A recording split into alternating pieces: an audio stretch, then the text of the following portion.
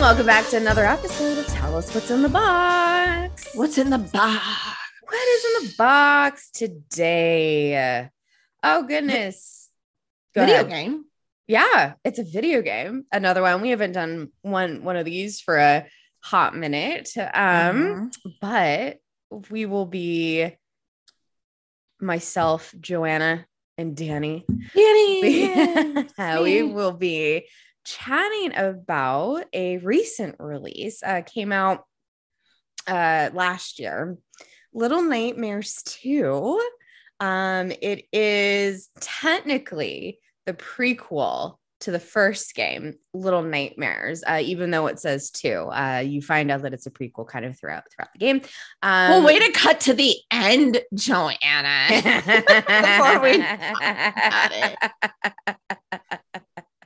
You haven't played it by now. This is like one of the first things that you find out if you go searching for it on like Wiki or anything like that. But still not a spoiler. There's a lot of stuff that we're super excited to dig into. What I did mention was this video game was developed by Supermassive Games. If you listen to some of our other podcasts, you might recognize that. We've done other Supermassive games. Yes, we have. And we're excited for some other Supermassive games that are going to come out before the end of this year. But to focus back on Little Nightmares 2. So this game is sort of like a 2.5D puzzle game.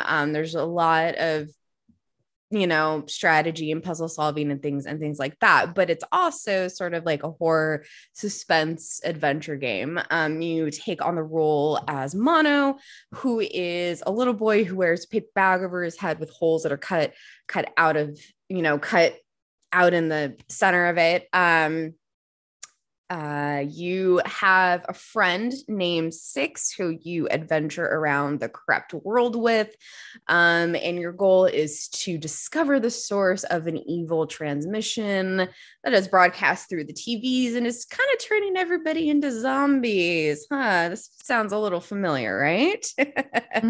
So we're going to be talking about all of that today, and this game has a lot of characters in it.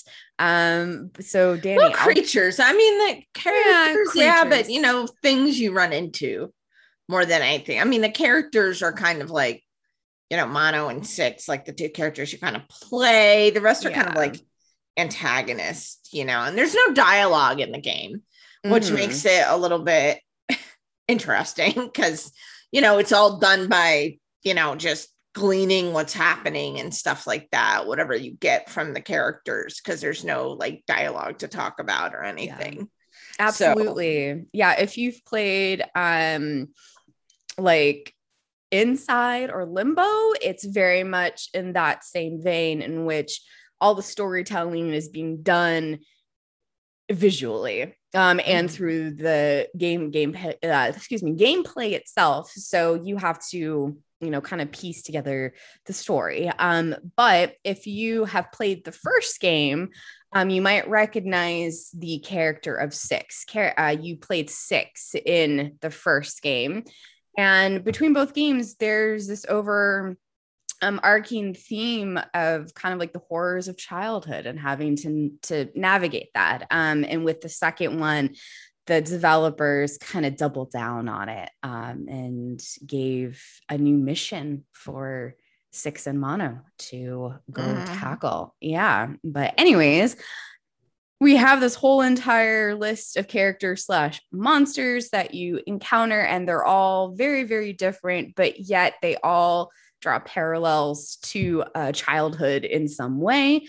So with that, I think, Danny, you seem like you really want to talk about this. So I'm going to shut up. I want to talk about something. Yeah. Well, I mean, what I'm going to talk about is it's very much like when we talked about Sputnik last time, in that this is all metaphor. Like, in Sputnik, when we talked about it, we talked a lot about how everything was really metaphorical, like the setting and the horror aspects and stuff were really just kind of metaphorical aspects of, you know, what the message was. And I think Little Nightmares 2 is the same way. Mm-hmm. It's metaphor. I mean, there's no dialogue. So you have really nothing to do but to take it as visual metaphors for things and stuff like that. So I think all the creatures and the, you know, I mean, like you said, it's a puzzle game. So it's not like, don't expect first person shooter. Don't expect to go, you know, and do all this stuff. It's not that. I mean, and it's forgiving because that's not the point. You know, you die, you pretty much, you know, if you mess up and don't solve the puzzle, you pretty much can come back pretty soon from where you stopped.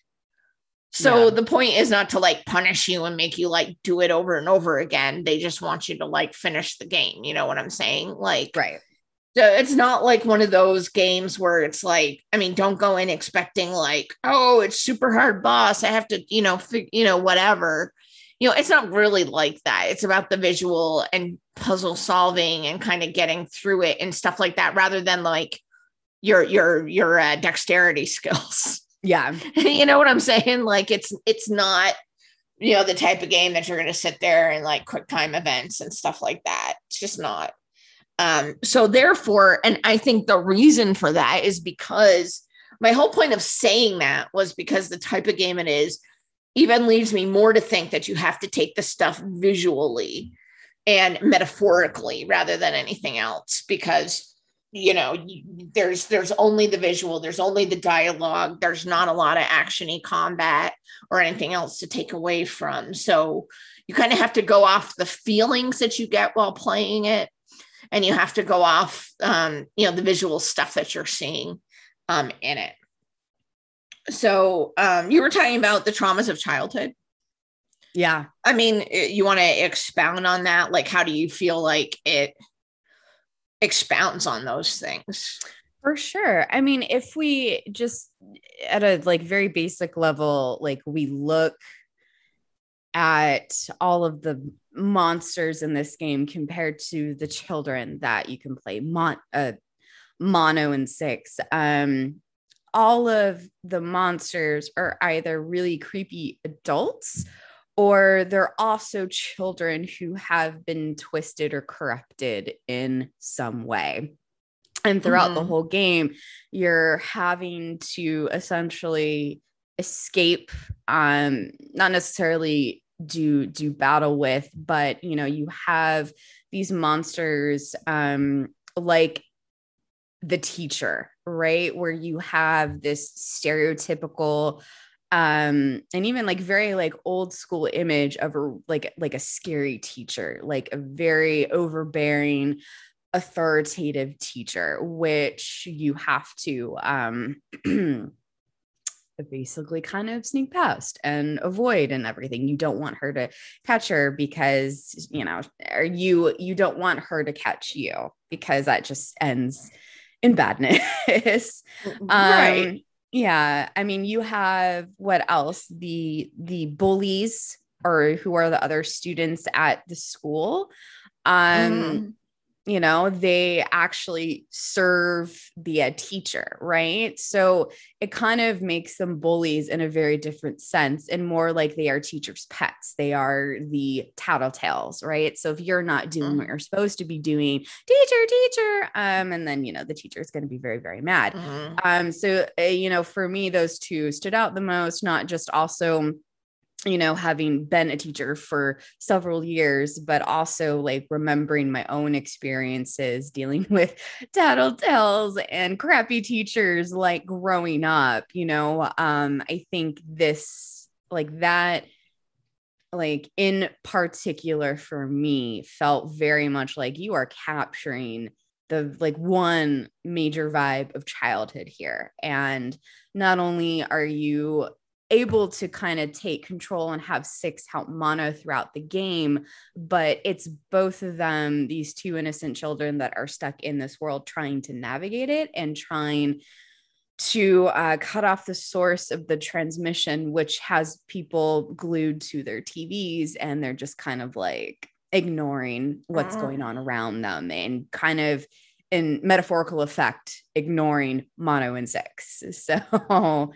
yeah, I mean, I thought it was interesting that the things they used as the like monsters and the antagonists were things that would scare children a lot of times, you know, teachers, doctors, stuff like that, people with guns, you know, hunters and hunting and all that stuff, you know, they're all things that kids are scared of. They're all things that, you know, would scare you as a kid. You know, I was scared of my teachers when I was in elementary school, you know, vision of authority. You know, I mean, not everybody was, but it's just, you know, things that have authority over kids, you know, like teachers and doctors, you know, forcing you to do things that you might not want to do, or, you know, just associated with unpleasant things like school and shots and all of that stuff, you know. So it makes sense, you know, turn those things that everybody kind of doesn't like anyway, or didn't like anyway when they were a kid, and make them into true monsters and whatnot, and have them go after these kids. So yeah, you know, and, you know, I found an article, you know, because the thing with this is, you know, we were talking, and we've talked about before about not, enjoying in a lot of ways. I think we talked about this in, I'm thinking of ending things, where, you know, we talked about liking things that didn't necessarily like feed everything to you. Yeah. You know, where you have to sit and figure it out. And this game was one of them. I mean, it obviously had a meaning. It obviously had something they were expounding upon, but they didn't give it to you at all. So, you know, pondering it, you know, it was obviously had a very, almost like, to me, before I looked anything up about this game, it had a very distorted feel to it, like stuff that was familiar but distorted, like being in school or being out in the woods or being in a hospital. You know, it was like familiar things distorted, which is sometimes, you know, a lot of horror people who make horror games, movies, books, whatever, will play with, you know, taking things that are familiar and turning them into something grotesque or horrifying, you know, and that's kind of what they did here with the teacher and the doctor. And they didn't just go for horrifying, like in an uncanny valley, unsettling kind of way. I mean, this was like Cronenberg stuff. Yes. Oh, that's a good way to describe it. Yeah. It was like body horror stuff. You know, I mean, the teacher with the fucking long neck or whatever coming after you, and the hands coming out of the walls, and the flesh stuff and all this other stuff. I mean, that's body horror. That's not just, you know, unsettling or being intimidating because it's an adult and bigger than you, like literally like body horror stuff going on. Yeah. You know? The neck thing with the teacher reminded me of this one teacher that I had when I was way like when I was like a little kid. She chased you with her long neck? No, but it was always like, I just remember teachers, especially like from preschool to about probably like second grade. I remember having teachers who were just like super into what all the students were doing, making sure that they were on time. So, you know, it was sort of this, like, as you're walking down the rows of students, watching them take their test or work quietly or whatever, I just always remember like teachers, you know, looking one way, like craning their necks, looking at their students' papers, you know, things like that. Like, I felt so connected to that image specifically. And as a kid, I always hated it because I'm like, I'm doing my stuff. You're making me nervous. Stop watching me. You know, stop hovering over my shoulder. Dang it. Let me do what I need to do. Yeah. And then other stuff, you know, like the hands and the patients and the doctor and everything. I never liked any of that stuff when I was a kid because I associated it with being really sick and probably dying and everything else, you know. So, and seeing strangers in the hospital or at the doctor's office or at the ER that just looked like totally fucked up. Like even as an adult today, I don't like it. I don't like going there. So, but yeah, a lot of parallels to even, probably icky feelings or maybe some little fears that you can still have as an adult that carried from your childhood. So I felt that connection was really nicely and subtly done for sure. Yeah, I know I mentioned that I was sick a lot when I was a kid, so I spent a lot of time at the doctor, so I could definitely relate to that crap, yeah. like and all that stuff. I mean, it was all, I'm trying to, because they've given us so little, which is making this really interesting to talk about. Because, we've talked about wanting to work, but they explain, but so very little is explained, even in the first one. I mean, why is Six there? Why, what is going on? Like, we don't know. I mean, unless you have some insight, I don't. But just playing the games, you kind of just get shoved in there. Like you start the first game as Six and you're just kind of going through and you don't know why you're there. You're just kind of going through and you're trying to do the things that you need to do to progress. Yeah. But why is she there? Like, what's the story? How did she end up there? Right. How did Six end up there? And then, yeah, as you mentioned, you find out that, in a weird, and we'll come back to it, that this is actually like a prequel. So after this one, how Six got to the place she starts the Little Nightmares 1 in. But then how did those two get there? Like there's no, like, what started this whole thing? I mean, unless you've read something or seen something that I haven't, but just gleaning from the, and I haven't read too many theories, so I don't know who has theories out there about what this whole thing is. I mean, maybe it's just one of those things you just have to accept. Like these kids are just kind of going through these things and we don't know, and they're representative. It's a very dreamlike world in a lot of ways, so, I mean, maybe it doesn't need an explanation. Maybe it's just, I don't know, just the way it is. It's just representative of something. But, I found that question to be the biggest one. I mean, because both kind of just set you in the beginning as like, here you are, here's what you're, just start walking, start pushing on things, trying to figure it out. And okay, here's these other creatures that are trying to get at you, but how did I get here? Where am I supposed to be going? Why am I going there? Yeah. Et cetera, et cetera.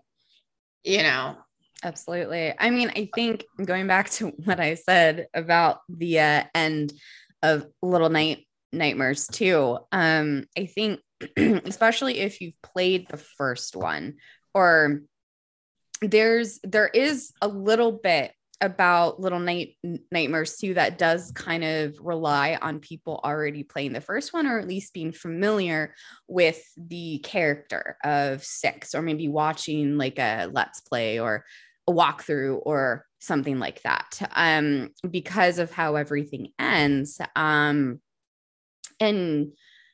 the ending of Little Nightmares 2, it made me think of Six like differently, just because of what goes down in the end. So, as Mono, you rescue Six from like being too hypnotized or enamored by this music box. And at first, Six is pretty pissed off that you destroy it, but that was how the transmission, from this tower was, kind of hypnotizing Six. But at the end, as the tower kind of, falls apart, Six kind of betrays you as Mono. She lets you fall into the depths of the tower and she just kind of escapes. So she decides to abandon you and you are stranded. And then at that end, we see Mono growing older and taller, but thinner. And he becomes one of the characters that we have met already in this game called the Thin Man. The Thin Man, right? Yeah. And then yeah. Oh, go, and then we can talk about. I was just gonna say, because then it's just this weird like time thing. So you are running into your future self, as you know, like, or did you replace that person? You know, like, is it a time? You know, it's like, how does that work then? I mean, the only explanation I could think of is from what I'm saying before, is this is kind of like a dream-like world. Mm-hmm. It's kind of metaphorical. It doesn't really have any concept of like time so much, or like, you know, regular rules like that. You know, you kind of drift in and out or whatever. And it's very kind of dream logic kind of things in that sense. I kind of took Mono turning into the Thin Man is mostly like there could be multiple like thin men in this world. I think, you know, the Thin Man, he is the main antagonist of the game. He's the one behind the transmission, you know, that's got everybody attached to their TVs. And he's responsible for the distortion of the Pale City and probably the entire universe, right? So this is, you know, clearly not a good monster character, whatever. So the fact that it's the very act of Six abandoning Mono, and Mono turns, you know, as he gets older, he turns into a Thin Man. I think metaphorically, it's saying that the horrors that a lot of people endure as children, they carry with them into adulthood. And then and, you know, that's why a lot of them put out horrors into the universe that affect people, which sort of, I think, ties into everybody being transfixed by their TV. And I mean, if you think about you know, the invention of the TV getting into everybody's homes, and now we have computers and tablets and phones and all of these different ways to, you know, keep our eyeballs like occupied and our brains somewhat, I guess, you know, like that's sort of a real world horror. Like you turn into this sad adult who didn't find a way to deal with their trauma. So now they are taking it out on the world. Does that make sense? Yeah, it's interesting. Yeah, talking about basically the cycle of like the trauma you endure in childhood. So you're kind of doomed to repeat it, essentially. Yeah, that's yeah, that could make sense. How I took it. Yeah. So where are we going? I guess would be that. I mean, because I would assume. I mean, because it feels like I was talking about before. It feels like, you know, we're in the middle of some kind of thing here. You know, like between the first one and the second one. So what are we going to do? Are we going to go back further and see how we got to where the point where Mono and Six start in the 3, if they do 3? Or are we going to like move ahead and see what happened to 6 after 1? You know, is there some kind of like, are they planning to have it come full circle at some point? That's where, a good question. You know, we see the whole cycle coming, or, you know, like what, where are we at with that? I mean, that's kind of my question here, because it really does feel like things started before we got here and things are continuing to go after we left. So are they bringing them back so we see the whole thing and we see the whole thing come together in whatever meta thing they're trying to do? Or do we just have to kind of accept it that, you know, hey, you know, think this is where it starts and this is where it ends, you know? Yeah, I think we kind of have to like accept, at least for right now, just because I'm reading something from Screen Rant written by Brianna Reeves. This is back in February of this year of 2021. It says Little Nightmares 2. Oh, I just realized I think we have been saying the wrong studio the entire time.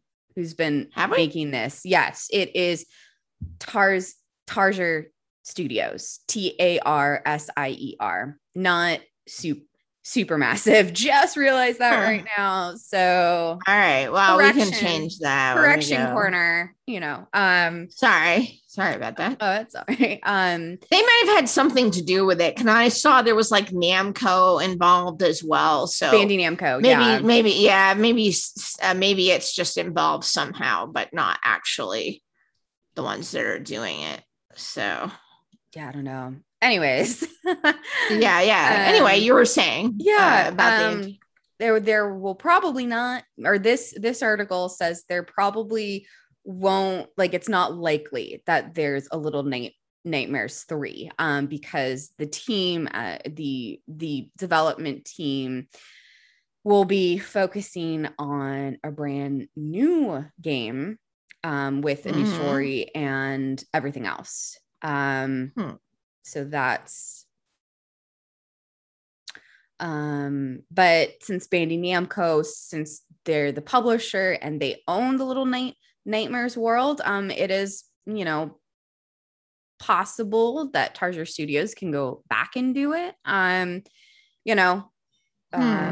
So that's it. So I think, if we go back to what we were talking about as sort of, the cycle of trauma,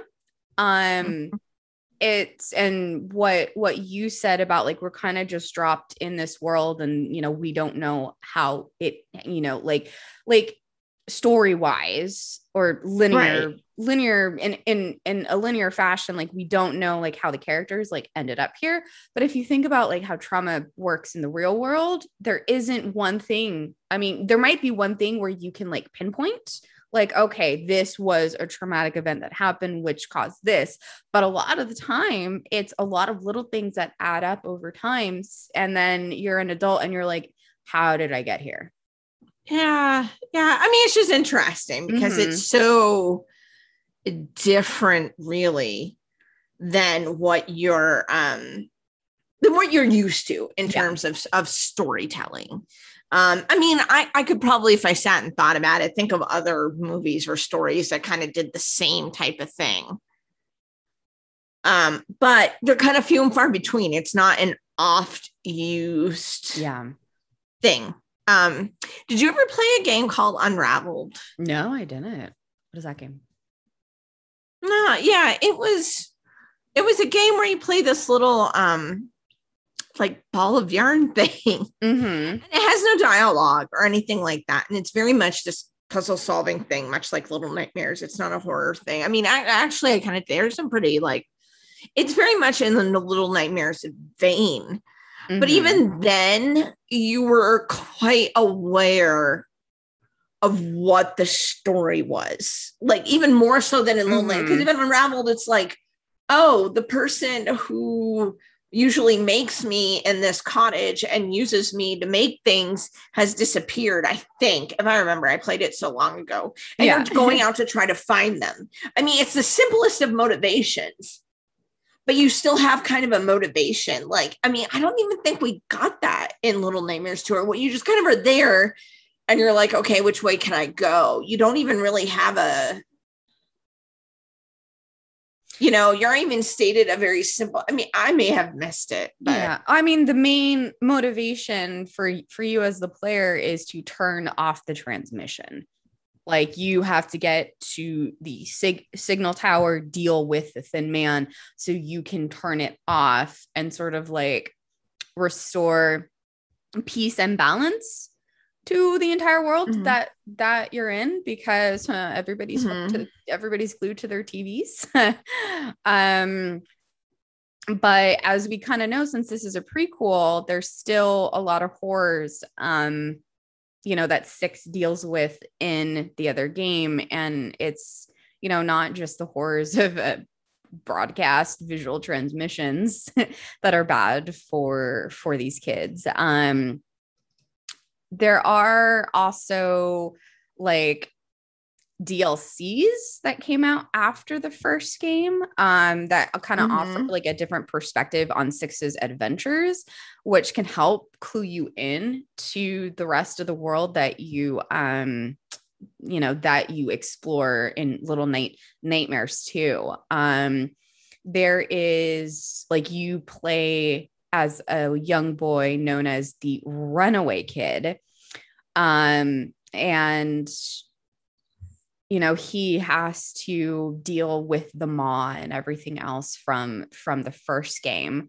And his whole world is kind of like, oh, this is a runaway kid, but it's, his perspective on all the dark parts of the world on the outside, having to come to terms with like survival and things like that. I think, I don't know. And tell me if you kind of feel the same way, that because of the ambiguity of these games and the fact that there isn't any dialogue, you're kind of taking, there's an abstract approach to the storytelling through the visuals, but that I think just allows the player to, make more personal connections to it. It's almost like kind of like like a tarot reading kind of, like, interpret it how you will, I suppose. Yeah. And I don't know, because usually maybe for some reason, just the way it was presented, I wasn't quite getting it. I mean, that happens sometimes. I usually feel like I'm pretty good at cluing in on what's happening and what's going on. But maybe just because it was so, you were trying to like, I guess I didn't even pick up that you were trying to stop a signal. It just kind of like, I guess maybe you piece that together through something. I don't know. I guess I just kind of saw that you were kind of going through and trying to avoid certain things and stuff like that. Oh, for sure. There's from what I saw, but you got the part about the signal and everything like that. But I guess I didn't get like how, like playing the game, I guess it didn't explicitly, like, to me be like, oh, you have to stop the signal and that's what you're trying to do. It was just like, it felt more like, you're trying to survive, you're trying to avoid the hunter. You're trying to like not get ate by the teacher, like that sort of thing. I don't know. Yeah. I mean, sorry, go ahead. I was going to say, maybe it was just me or whatever, or the way it was presented and stuff. But I just didn't get it, having looked at it. Yeah. And stuff. I didn't get like, oh, my goal is to, stop this signal or whatever. Yeah. That's fair. It's just kind of like you were walking through, you're walking through and you see all these dead bodies and stuff hanging around, and very morbid scenes that you're stumbling across and trying to puzzle your way through. And you see that there's some kind of, people are fascinated with the TV and stuff, but I guess I just didn't connect that, like, oh, you're trying to stop that thing. Yeah. I was more concentrated on like, oh, what do you need to do now? What's going to happen now? Okay, the teacher showed up. How do you get away from it? What do you have to do? Yeah, you were thinking more mechanically, like more gameplay, like what do I do in this scenario to survive? Right. Or figuring out the puzzle rather than having the why am I doing this in the first place kind of thing be at the forefront. I don't know. Apparently other people got it. So maybe it was just me. Yeah. Maybe it was just me or something that becomes apparent after or something like that. I don't know. Did you play the first game? Yeah, I played the first, but it was a while ago. Okay. I know you had to fight some woman. Wasn't there like a wardrobe or something at the end? It's been a while since I played too. There is a part at the end where like you bite onto some lady's neck and you absorb her magical powers. Right. That's the end of the first one. So but yeah, the first one also had kind of an open ending.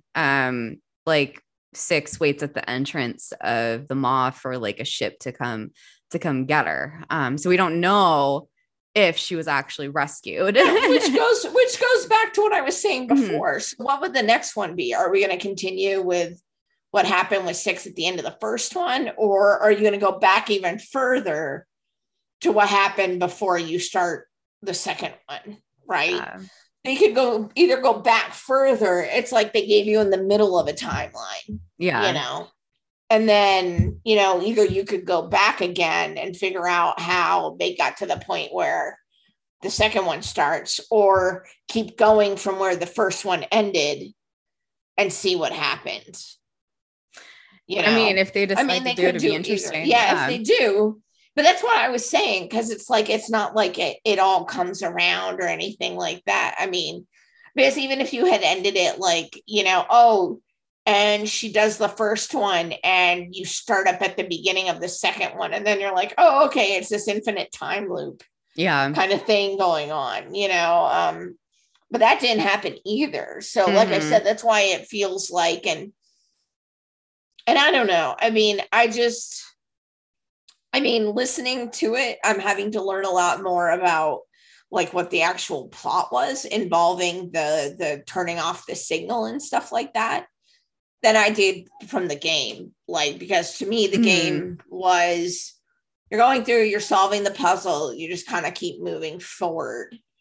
But I guess like that one purpose kind of eluded me. I guess I didn't pick up the context clues, you know, from the people watching the TVs or being like hepped up on it and having their faces messed up because of it, you know, because it would like turn and their faces would be all messed up and everything. And I guess I didn't get that was supposed to mean, oh, there's a big signal or whatever, you know, and then even when you get to the end, you know, I don't know, maybe I just wasn't in the mindset to get it at the end or realize it until after or whatever. No, and I mean the atmosphere was still good. I still enjoyed the creepy atmosphere and all the creepy stuff, and I could tell there was a different message just because of the type of game that it was. Yeah. You know, they were definitely trying to say something. They weren't interested in having people like test their dexterity or test, you know, whatever. It was like, no, we want you to be immersed in the world and the puzzles and the atmosphere and do that instead of worrying about, you know, what order do I have to mash buttons in and how fast do I have to mash them? Yeah.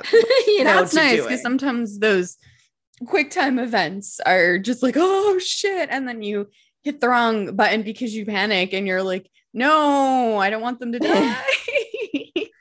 Yeah. The first time I played Until Dawn, my friend's dog ran under during a quick time event. Oh no. Yeah. So anyway, you know, so you can tell that there's definitely that. I guess I just didn't get, I mean, I suppose it's one of those things just in retrospect, like you see it and I just didn't get it. I mean, maybe because it was real late too. That could have been it, you know, and because I wasn't in a mindset to sit like and be like, what is this all, you know, like, but now I got okay, they're turning off the signal. And then I guess he starts the signal. So why did the signal start in the first place? Yeah, I mean, like I said, it's just very like you're in the situation, but you don't know how the situation got to that point. You don't know, you know, so it's very much, you know, you just kind of take it on its own terms. Yeah. And look at it that way. And if they're not going to be making any more, well, then, you know, you really do have to just do that and understand that that's the story. Absolutely. You know? I mean, if you look at like interviews that the developers did with the first game, they outright, you know, kind of said that they wanted to explore the wild extremes of childhood. And that like the Maw itself, which is the place that Six goes to, it was created as a piece of concept art where all the worst things in the world could be left to rot. So, and in keeping with the theme of childhood, the team opted against creating like a powerful protagonist. Just because the way I interpret that is that with the wild extremes of childhood, like it's not just one thing that you're fighting against. It's like multiple things that you're trying to learn how to navigate, how to interpret, and how to survive, especially like if you did not have the best childhood like growing up. And I think, to continue talking about the first game a little bit, the character of Six, like her main thing is this insatiable hunger, right? And her stomach is always growling. And she gets so hungry to other points where, like she kills people, like the lady at the end, and absorbs her powers. So I kind of took that as both like a literal hunger and a metaphorical hunger. And there's a bit of that metaphorical hunger in the second game as well, but it's presented as like, your goal is to unplug these people from their TV, or to, prevent more adults from getting sucked in and utterly destroyed by this box and getting distracted and not paying attention to the kids in the world. To me, it was reminiscent of like when you go to the park and you watch the kids play around and the parents are just all on their phones. They're not engaging with their kids or anything else. And I felt like, that is like emotionally for a child to not have that sort of connection with an adult. Like that to me was the TV screen.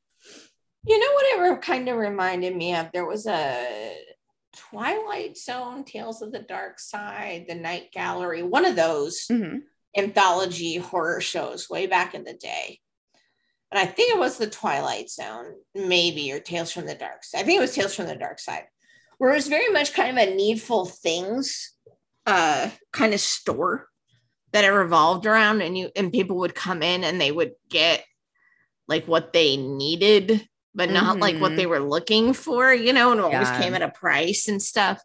And one of them was this guy who came in and he was an alcoholic and abused his kids. And what he found in the shop was this mirror that showed him how he looked to his family. And it was all distorted, and it was all like he looked like a monster in the mirror. And so when you were talking about that, like it kind of made me think of that. Like maybe this world is like how these children, the main characters, see the world. Like it's monstrous, right? Like that's how they see it. It's their version of reality and how they see how they've been treated, and adults, and how they view all this other stuff.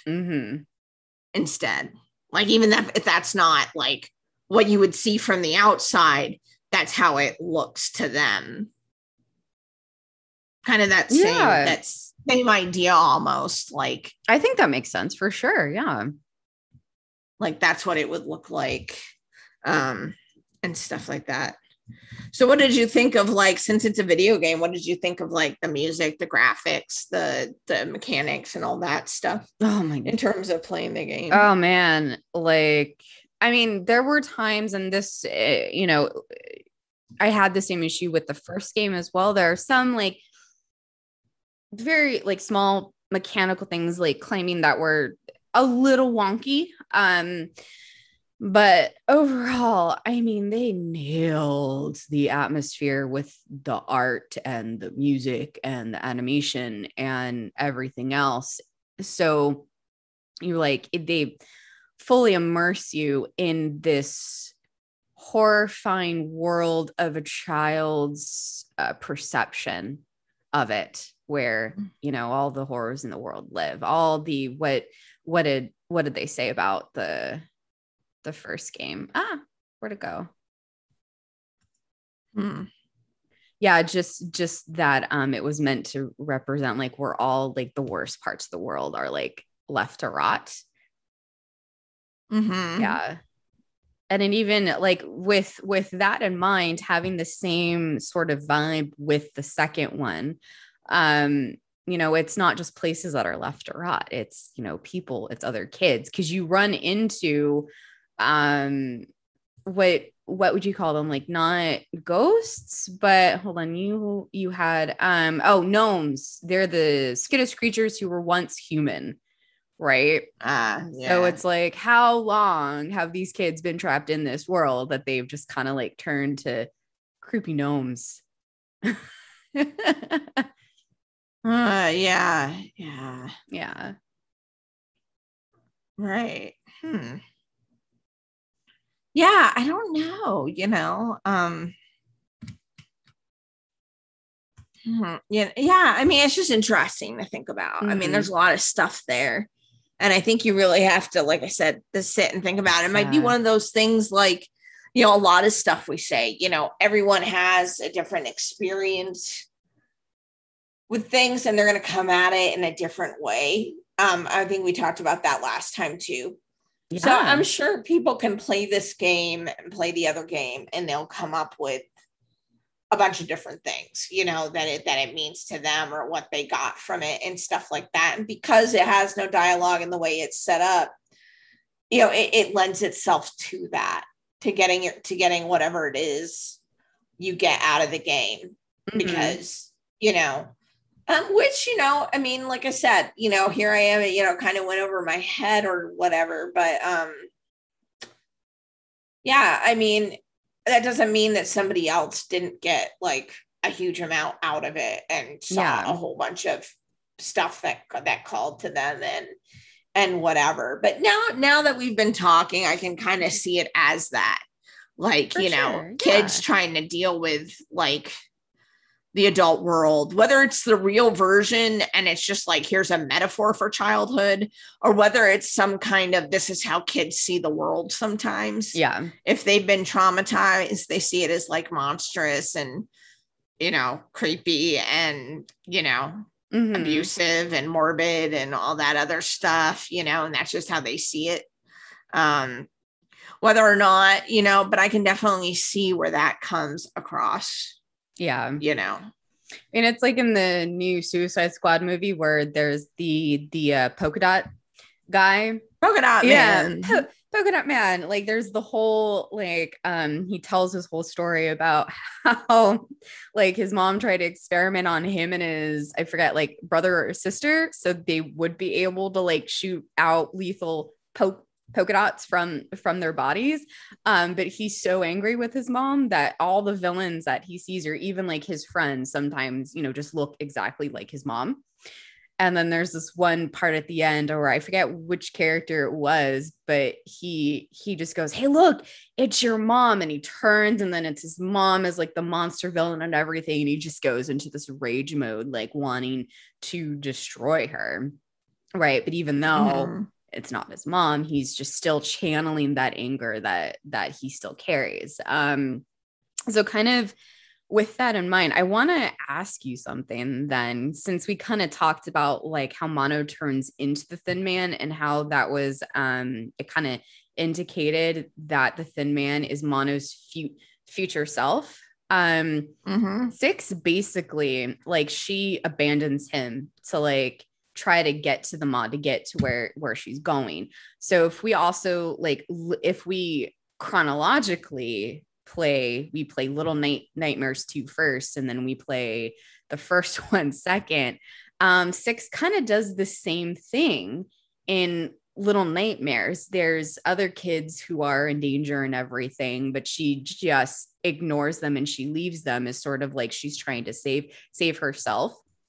So what is, so with that in mind, and the fact that in Little Nightmares 2, you're playing as Mono, and your whole thing is you're supposed to be working together with Six, and you're supposed to save Six, and then she like abandons you at the end. Like, what is your take on, since, I mean, really, that's really the only kind of like character relationship that you have throughout the entire game. Like, what does that say about childhood and friends and things like that. And is that something that we can fault Six for? Because she's clearly dealing with her own fucked up childhood too, you know?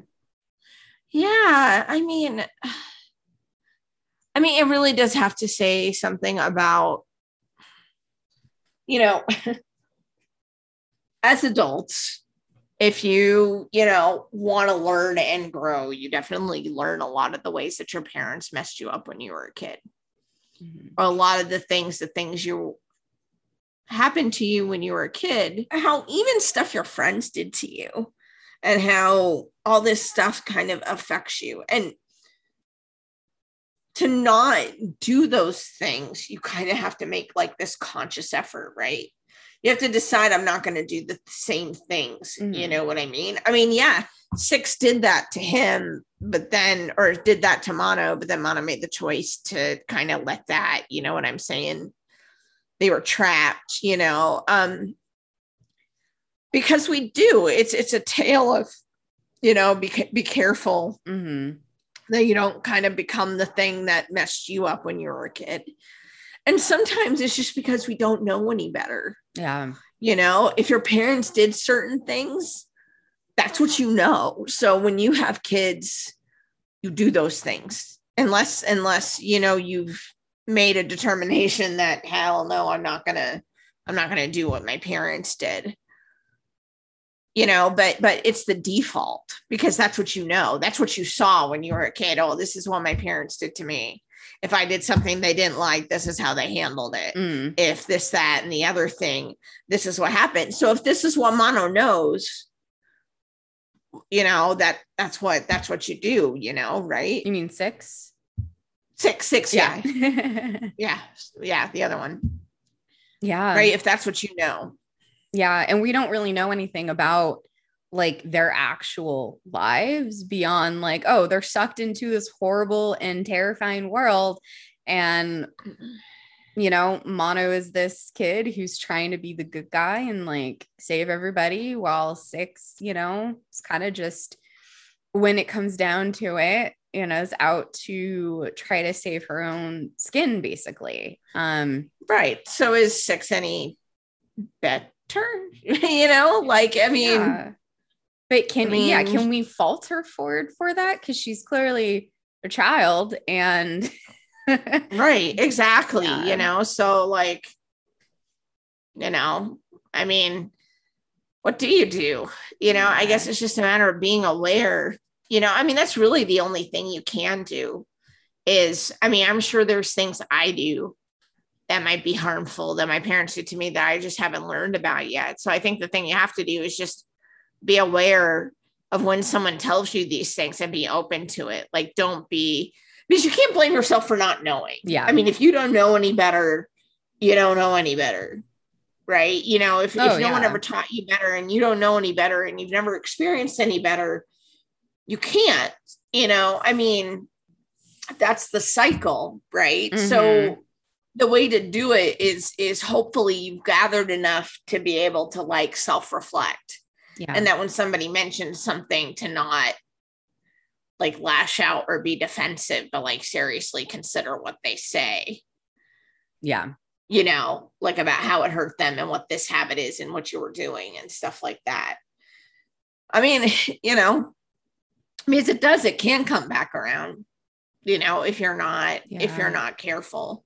Like it did in the game, he spent all that time fighting to get that and fought the Thin Man just to become the Thin Man. Yeah. To become it, Yeah. And it kind of, the way that it plays out in the game too, it seemed like Mono becoming the Thin Man is a direct result of Six just like abandoning him.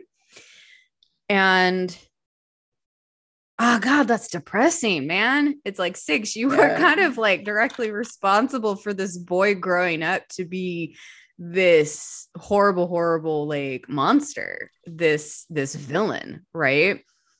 And then, it's kind of, at least for me, it was kind of like a mind fuck to realize like the entire time as the player playing Mono, I was fighting with my future self only to later become that future self. It was like inevitable.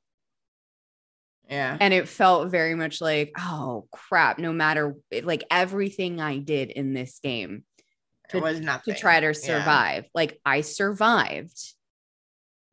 Yeah. But it was at the end, the person who I trusted most leaving me behind. That's what broke me. Right. The one you done all that stuff with, you know, isn't that one the worst? Yeah. Right. Like in your life, like, isn't that one the worst? It is. Like, you know, somebody you barely know, like stiffs you for some money or something like that. And you're like, whatever. Yeah. Okay. Yeah. They owe me $20 or they stiffed me off at $20, but I didn't really know them. I didn't really care. Yeah. You know, but you have some friend who says something and then it's like, what the hell? Yeah. It's like, you know, like I know you. Yeah. You know, I mean, it was like, I mean, and even as an adult that happens. I mean, I've had that with the past few years. I've had several friends say things, friends that I've known. One of them I've known since third grade. Mm-hmm. I know some since third grade. I knew two of them since college. And one of them for like 6-7 years. And I've been really good friends. And then at certain points, they all said stuff that was just like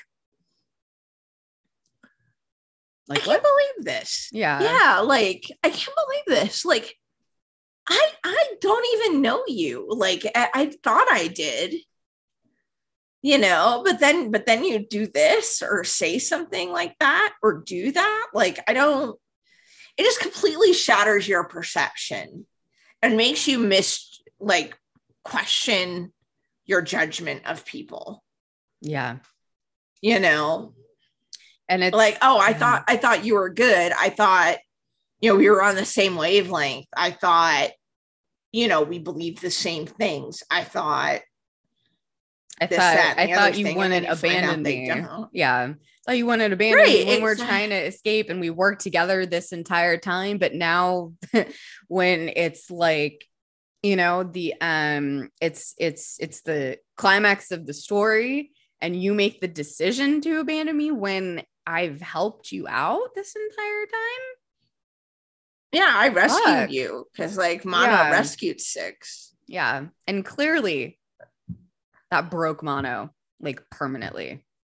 Yeah. I mean, it sucks. You know, you think you kind of knew somebody and knew what they were about and stuff like that. And then all of a sudden when it came down to it, they didn't give a crap, you know? And then you're like, what the hell? Right. And you know, like that's almost like not the true horrors of the world, but at least to me, and I'm sure you might feel the same way too. It's those kinds of horrors that are not overt, you know, that sneak up on you in that way. Those are the ones that are the most terrifying, I think. You know, yeah, you got the teacher with her neck that cranes everywhere, but like you just look at her, you know, she, you know, who the teacher is on the outside is who she is on the inside. There's no like it at least you know deception. At least you know what you're getting into. With Six, no.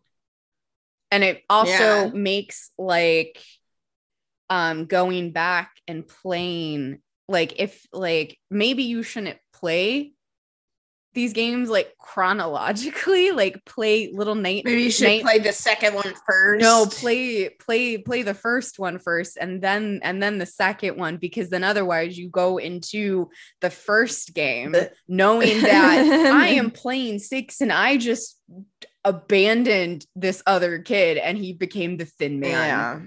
That is because of me, and you abandoned more kids in the first game too. So it kind of like sullies your perception of this little girl too. Like I'm playing an asshole. But it's not her fault. Yeah, you know, like what happens there? You know, how much do you fault that and whatnot? Yeah, for sure. So any final thought, comment? No. Did you enjoy? Oh, yeah. Enjoyed the crap out of this one as much as I did the first one as well. And I love, would highly recommend, if people haven't played any of these games, to go and do that. Get the DLCs, check out the comic books that that go with it, that expand on. They did comic books? Yeah, there's a couple comics. Yeah, I think just like 4 or something. Yeah, so highly recommended. The second one actually recently came out for Xbox Series X and S, and as well as PS5, I believe. You can also, this game is also on Stadia. You can find it on Steam, anywhere for Windows PC. Yeah, might be on the Nintendo Switch too. So yeah, you could basically find this game anywhere. If us talking about the character relationships and childhood trauma and all that stuff, which I feel like we talk about a lot. But then again, that's a lot of horror though, and it's real horror. So true. Yeah, enjoyed it. True. Well, thank you everybody for joining us for this discussion. Let us know what you thought of Little Nightmares 2. Did you see anything we missed? You probably definitely missed stuff I missed, because a lot of it went over my head. Me too. Like, did you get a different interpretation?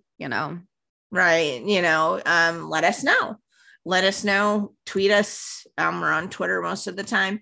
I'll go into that in a second. Next time we are doing a whole ass movie trilogy. We are doing the Fear Street trilogy. 1994, 1978, and 1666. Woo! As they are called. Fear Street, first one being Fear Street 1994, second one is Fear Street 1978, and the third one is Fear Street 1666. Yeah. And Fear Street trilogy was, of course, based off the books by R.L. Stine. Were you a fan of the Fear Street books? Oh my God, was I? Them? Oh yes, all the R.L. like Goosebumps, and then that's what got me into Fear Street as I got older. And then there was the Choose Your Own Adventure style books as well. Yeah, I loved those. Mm-hmm. For sure. I got into them quite a bit myself. Yeah, I mean, some of them are just like, he had the Goosebumps, which is for like the middle grade and like whatever, and then he had the Fear Street, which is for the teenagers, mm-hmm. I guess, or the slightly older kids and stuff like that, and some of the stuff in it, man. Gosh, yeah. And there's all sorts of little R.L. Stine Easter eggs in these, from what I understand. Oh, so that's gonna be exciting. Yeah, we'll have to look out for those. And it was done in 2021, so it just came out. It's on Netflix. Again, based on the books by R.L. Stine and directed by Leigh Janiak. Woo woo. This was actually her premiere, her debut director. Oh, sweet. And she has a little bit of trivia. She's very interesting because she's the first director to never been in a writer's room before. Really? She strictly went from, or one of the first. Oh. It's very unusual for that to happen. But apparently, yeah. So, hey, it worked. I'll see you. Clearly. We'll see if she comes out swinging. Yeah. So, and when you're listening to that episode, it will be my birthday. Yes. Make sure y'all it'll be my birthday. Wish Danny a very happy birthday on when this comes out, September 7th. It's the 21st. The 21st, excuse me. I am. Yeah. So this episode, the Fear Street trilogy will come out. The episode will come out the 21st, which is my birthday. So when you're listening to that, it will be my birthday. when it comes out. And you can, but if you want to chat about that, the Fear Street trilogy, if there's any questions you want us to know, or you want to talk about any of the episodes we've done, or Little Nightmares 2, or you want to let us know stuff you think we should talk about, go ahead and follow us on Twitter, at the box_podcast. We are on Slasher. I mean, occasionally. I wish they would get that. Yeah. The thing set up, because it just is slow. It's slow. Yeah. But we are at Tell Us What's in the Box, and you can listen to us on Stitcher, Spotify, Apple Podcasts, Google Podcasts, and Podbean, or wherever you're listening to it now, and wherever you can listen to podcasts. So until then, remember, shake the box before you open it. That's right. Yes. Shake the box before you open it. Just don't look in it. Just don't look in it. It could be severed head.